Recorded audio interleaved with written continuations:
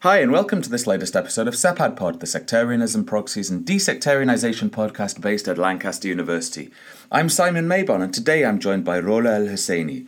Rola is Associate Professor in Sociology at the Centre for Middle Eastern Studies at Lund University.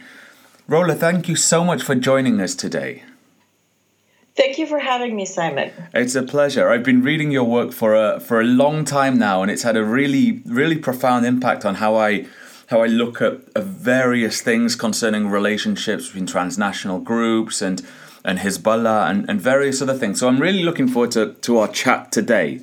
But as always, Rola, can I start by asking you what prompted your interest in politics and academia broadly, please?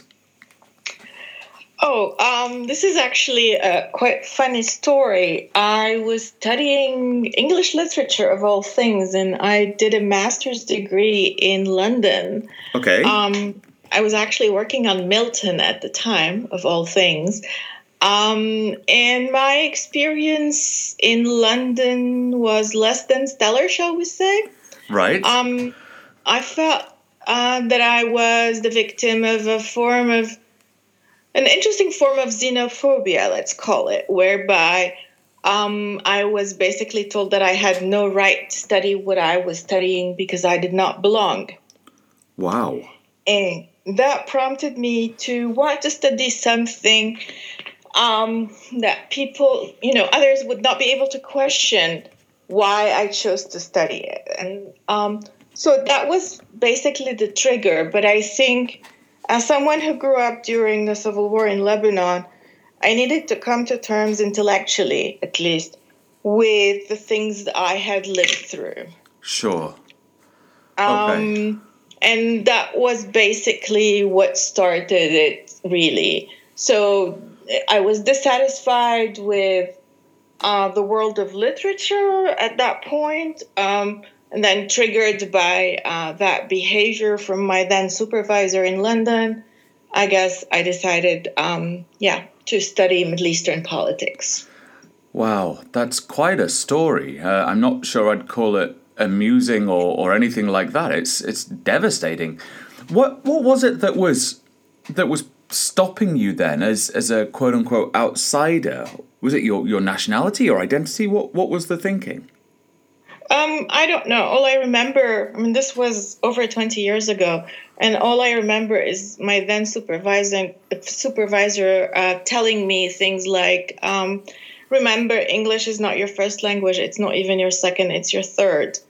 Until the day I asked him whether my mastery of English was good enough for that master's degree. And his response was, I wish I could write any language the way you write English. So I don't know what to make of that still 20 years later.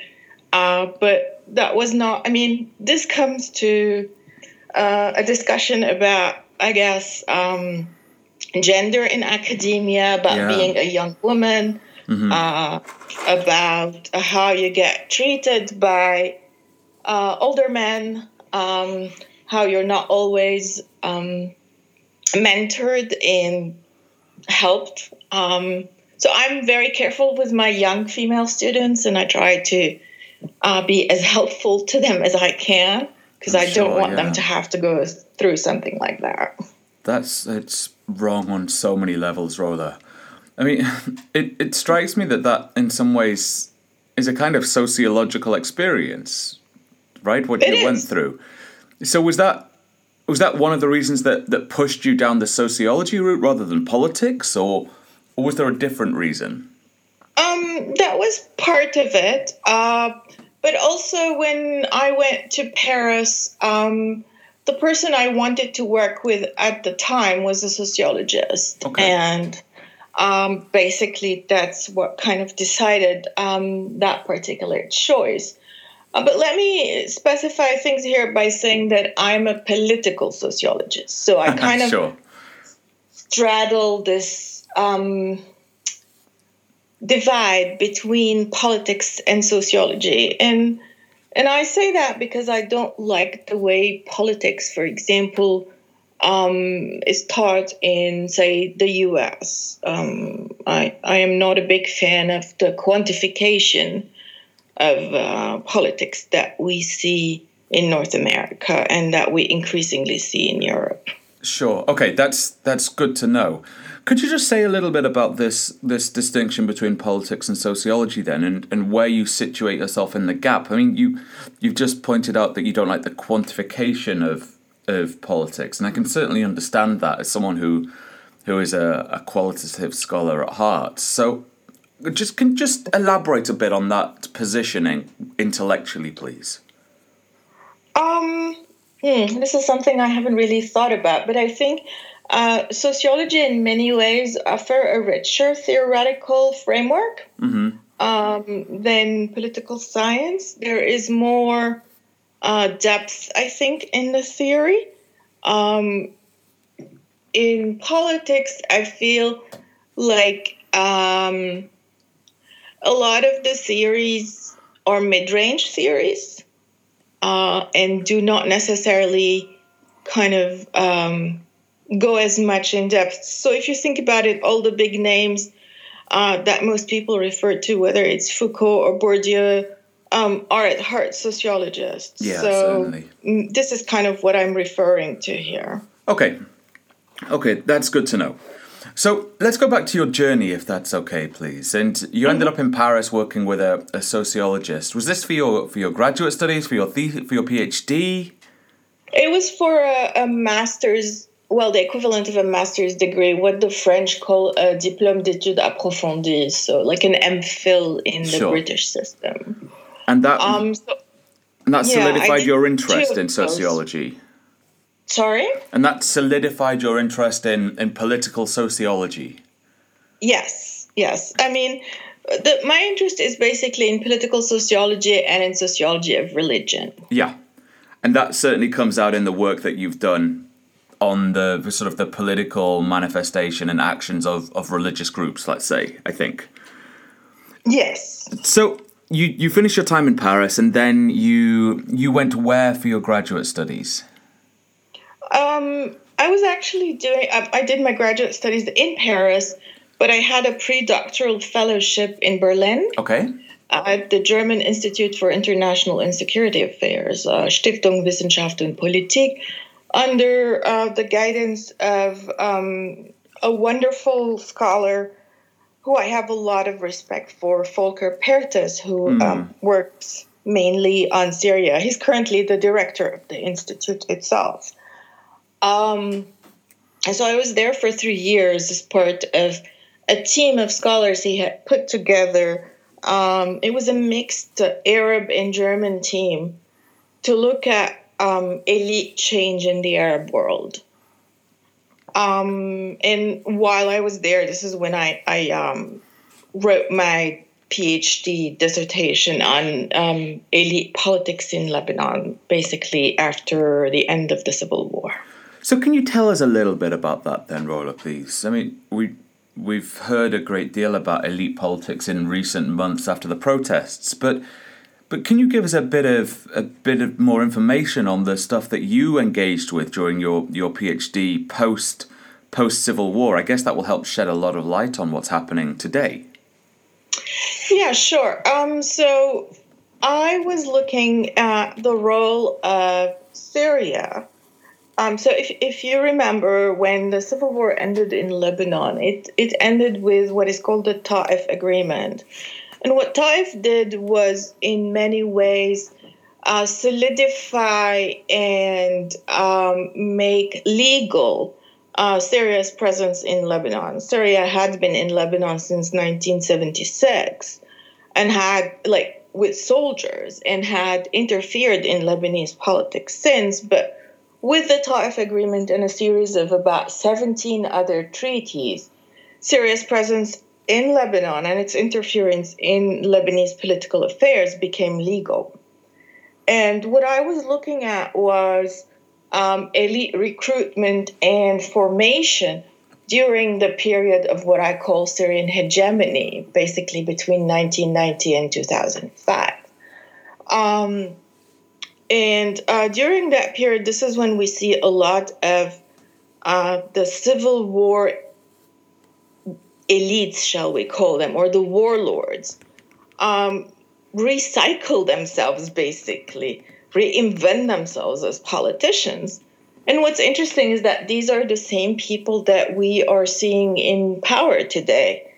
If it's not them, it's their children. So that was the other thing I looked at, is the importance of inheritance and the creation of political dynasties in the Lebanese political system. Right. Yeah. It's fascinating. It's really, really interesting stuff. Can you give us some tangible examples of the people that you were looking at here then?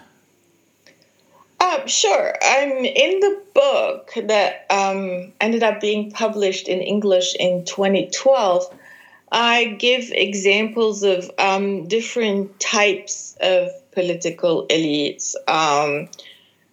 So you have the political-religious, for example, elite, like, say, Hassan Nasrallah, the leader of Hezbollah, who is not really a religious leader, even though he wears religious garb, but he doesn't have the religious credentials to be really called a religious leader.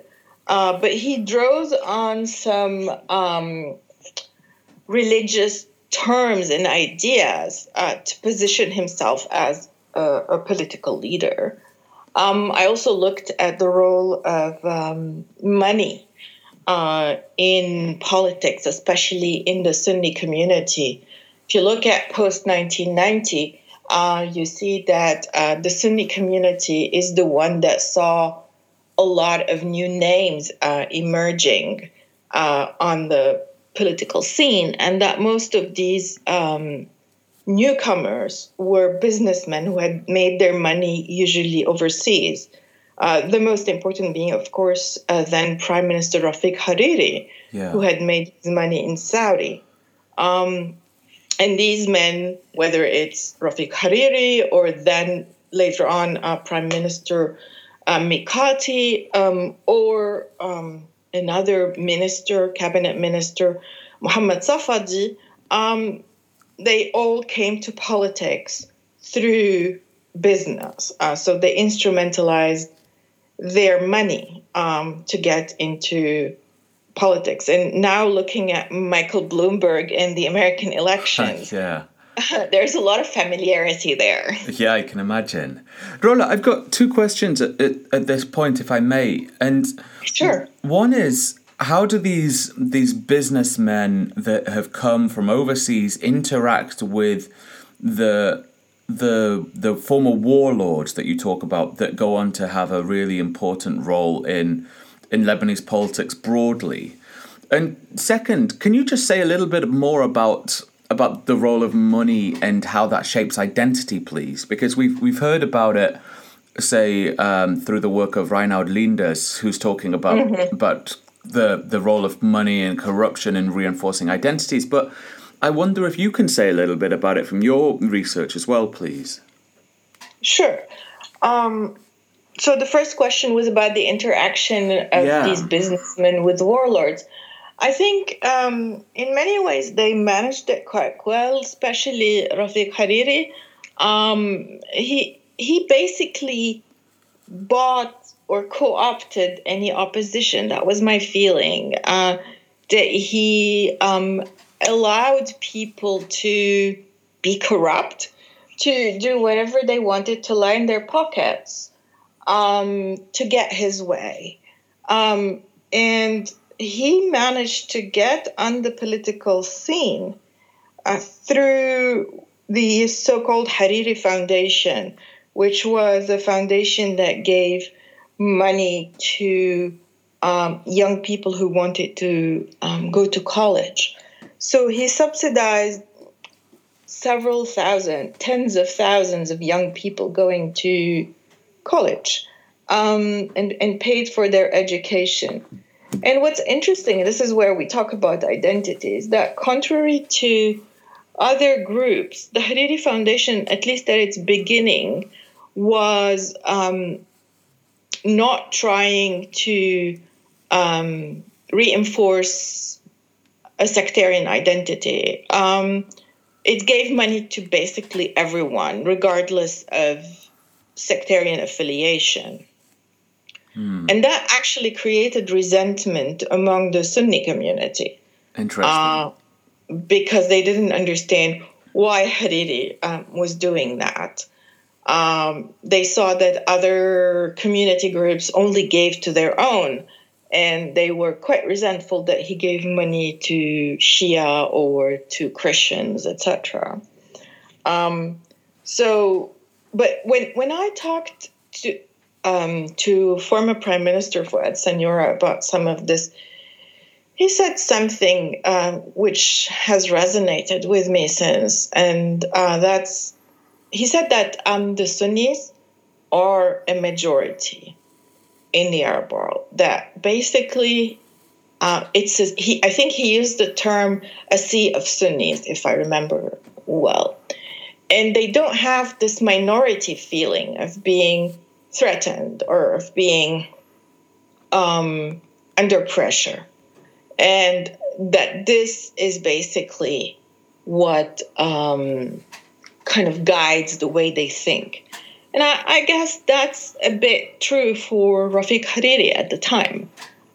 He was coming not from a minority perspective, but really from a majoritarian perspective of, we are the majority in the Arab world.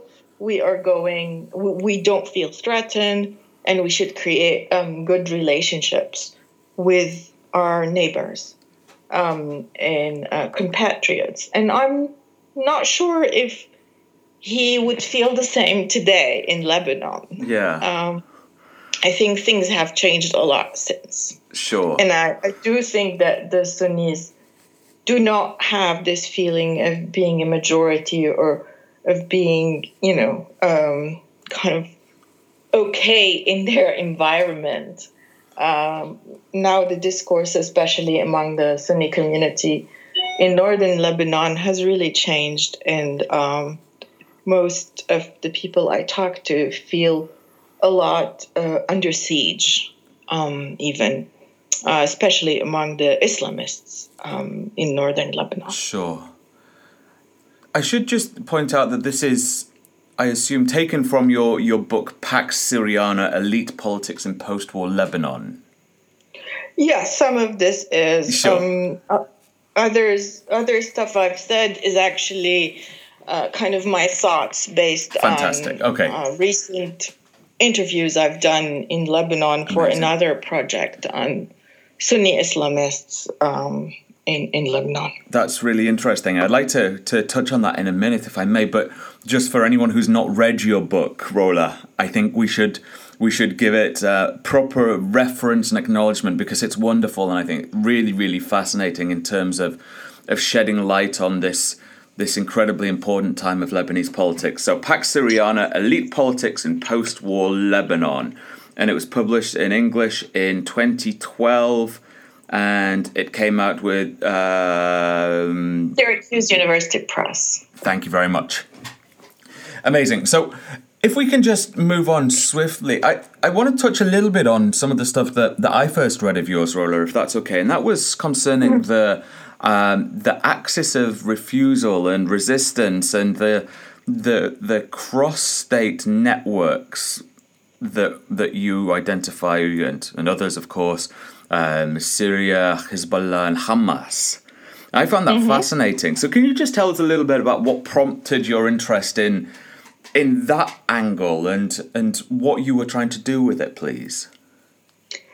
Yeah, sure. While doing my research on elites in Lebanon, I could not, of course, avoid working on Hezbollah and doing interviews with Hezbollah parliamentarians in the early 2000s was a fascinating experience because they were the most professional, the most prepared of my interviewees, and they were also the most respectful. When you're a woman, especially when you're a young woman, and I was quite young then, doing field work, you face a lot of innuendos and forms of sexual harassment.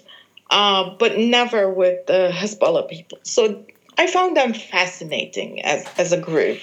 And their professionalism really impressed me because they were the only ones who would receive me on time or give me the full hour or hour and a half that I requested. Wow, okay. And would treat me with a lot of respect. Sure. And so that kind of triggered my interest in the group as a whole. And then I started being interested in their relationships with other groups. Of course, Iran and Syria are kind of the logical two partners for Hezbollah when one talks about Hezbollah, because Iran basically subsidized and more or less created Hezbollah, and Syria has been a loyal ally since the late 1980s because money and weapons transit to Hezbollah through Damascus. And we see, how keen Hezbollah is on this alliance with Syria as it ended up propping up the Syrian regime and fighting with the Syrian regime against the uprising in Syria since 2011. So, but what I found more interesting was the relationship with Hamas. Yeah. And this is something that I started exploring in an article that came out in 2008, I think. And it was on the idea of resistance and jihad. And what I was interested in at the time was looking at how the two main Lebanese ayatollahs, Ayatollah Fadlallah and Ayatollah Shamsuddin, understood the concept of jihad and martyrdom. And I was quite surprised during the analysis of the documents I was reading at the time to realize that there was a move of ideas from not just from Iran to Lebanon, but from Lebanon to the Palestinian territories, especially this concept of martyrdom. I was able to trace it at the time. The first use of the term martyrdom to the Iran-Iraq war and to the besieged being sent on the fields basically to trigger landmines before conventional troops advanced. And then we see a shift from that to suicide bombers in southern Lebanon, first by communists and then being adopted by Shia Islamist groups and given the same type of justifications that we see in the Iranian case. And then it moves to Hamas and this idea of suicide bombing. So this move of a concept that would traditionally in Islam be unacceptable, namely killing oneself, and how it moves from Shiism to Sunnism, that was something that fascinated me at the time. And so this led me to explore some of these linkages between these groups. And we see that after some ups and downs, the relationship between Hamas and Hezbollah is still going strong today. That surprises many people, I think, given the construction and ongoing reproduction of this sort of sectarian narrative that pits Sunni against Shia. But how is it that Hezbollah, Hamas are able to circumvent this increasingly polarizing divide? I think this is best explained in a piece that I have that is coming out soon. Wonderful. With Mediterranean politics. I think it's part of a special forum that was organized by Morten Volbjorn and Jeroen Gunning.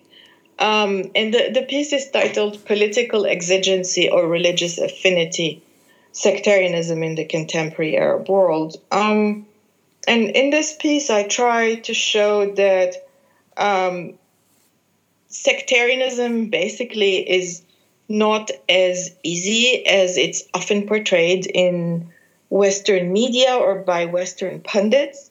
That sometimes political exigencies, political necessity trumps sectarian affiliation. That just being Shia doesn't mean you're going to side with Iran, as being Sunni does not mean you're going to automatically side with Saudi Arabia. So I think this is the main point here, that things are a bit more complex than we think they are looking from outside, and that we should not assume that just because one group is quote-unquote Shia, therefore they're going to be with Iran. This is my main criticism, for example, of people who think of the Houthis in Yemen as Shia, because they're not. I mean, they're Zaydis, which is, yes, a form of Shiism, but very different from Twelver Shiism, the type of Shiism we find in Iran. It's actually, in its religious practice, much closer to Sunni Islam. Yeah, of course. So this kind of shorthand saying these are Shia and therefore they're pro-Iranian is, I think, problematic and becomes more or less sometimes a self-fulfilling prophecy, because in many ways you are throwing these groups in the arms of Iran. Yeah, I would totally agree with you on that, Rola. Can I just ask another question on this, though? I mean, it strikes me that there must be something more to this relationship between Hamas and Hezbollah than purely things being more complex than we think. I mean, there must be some shared points of resonance that help the two to continue their relationship. Is it purely resistance? Is there something else to it? No, of course, they share a worldview which is very much anti-imperialist, anti-Zionist. It was clear in Hezbollah's open letter, even clear in its 2009 manifesto. It's also clear in Hamas's charter and newer documents. Yeah. So yes, they share a worldview, and that's why I'm saying that political necessity is what drives Hamas in Hezbollah's arms, despite the religious divide. Sure. Okay. Thank you. That's useful to know. Rola, we've taken up a lot of your time already, but if I may ask one final question. Sure. It goes back to your new project about Islamists and Sunni Islamists in Lebanon. I wonder, given the changing political scene in Lebanon and the changing dynamics of the region recently, where do the Islamists find themselves in the contemporary Lebanese state? Can you give us a bit of a teaser for this new project and tell us a bit about what it's going to be, please? Sure. Well, actually, I started this new project in 2014, and since I took my job at Lund University, I've kind of put it on the back burner. So it's still there, but I have not been working on it. I've been working on another project on gender, actually, since I got here. But this project, basically, I started it at the height of the ISIS scare, when there was discussion of ISIS spreading into Lebanon, of Tripoli, the city in northern Lebanon, becoming basically part of the ISIS emirate, and of ISIS having its eye on Tripoli and on northern Lebanon because it needed a port. It could not be a landlocked state if it wanted to be a viable state. Yeah. So that's kind of what triggered the interest in this. And I did, first of all, sort of a mapping of the groups in northern Lebanon. I wanted to understand who's who. And I realized that there was a lot of sympathy especially among some of the Salafis, not necessarily Salafi jihadis, because I did not interview any of those, but just regular scholastic Salafis, the Salafis that usually avoid politics. But they were quite sympathetic to ISIS. And that was, among others, due to what they saw as their suffering under the government in Lebanon since the mid-2000s. They, as you might have heard, there are lots of Sunni Islamists in Lebanese prisons. Some of them have finished their prison term, but they're still in prison. Some of them have been in prison for several years and have not been tried. So there is a big problem there. And these Islamists often draw a comparison between themselves and Hezbollah.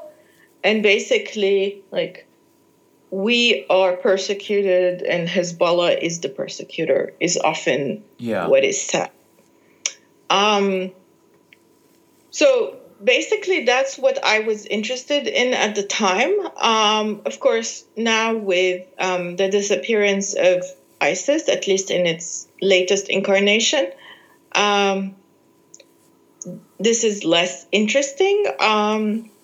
I am still interested in Sunni Islamism. I'll probably go back to them after I'm done with my current project. But I think what I want to look at next time is more the humanitarian aspect of Sunni Islamism, is how money flows from Saudi Arabia and Kuwait into Lebanon to fund schools or universities or NGOs.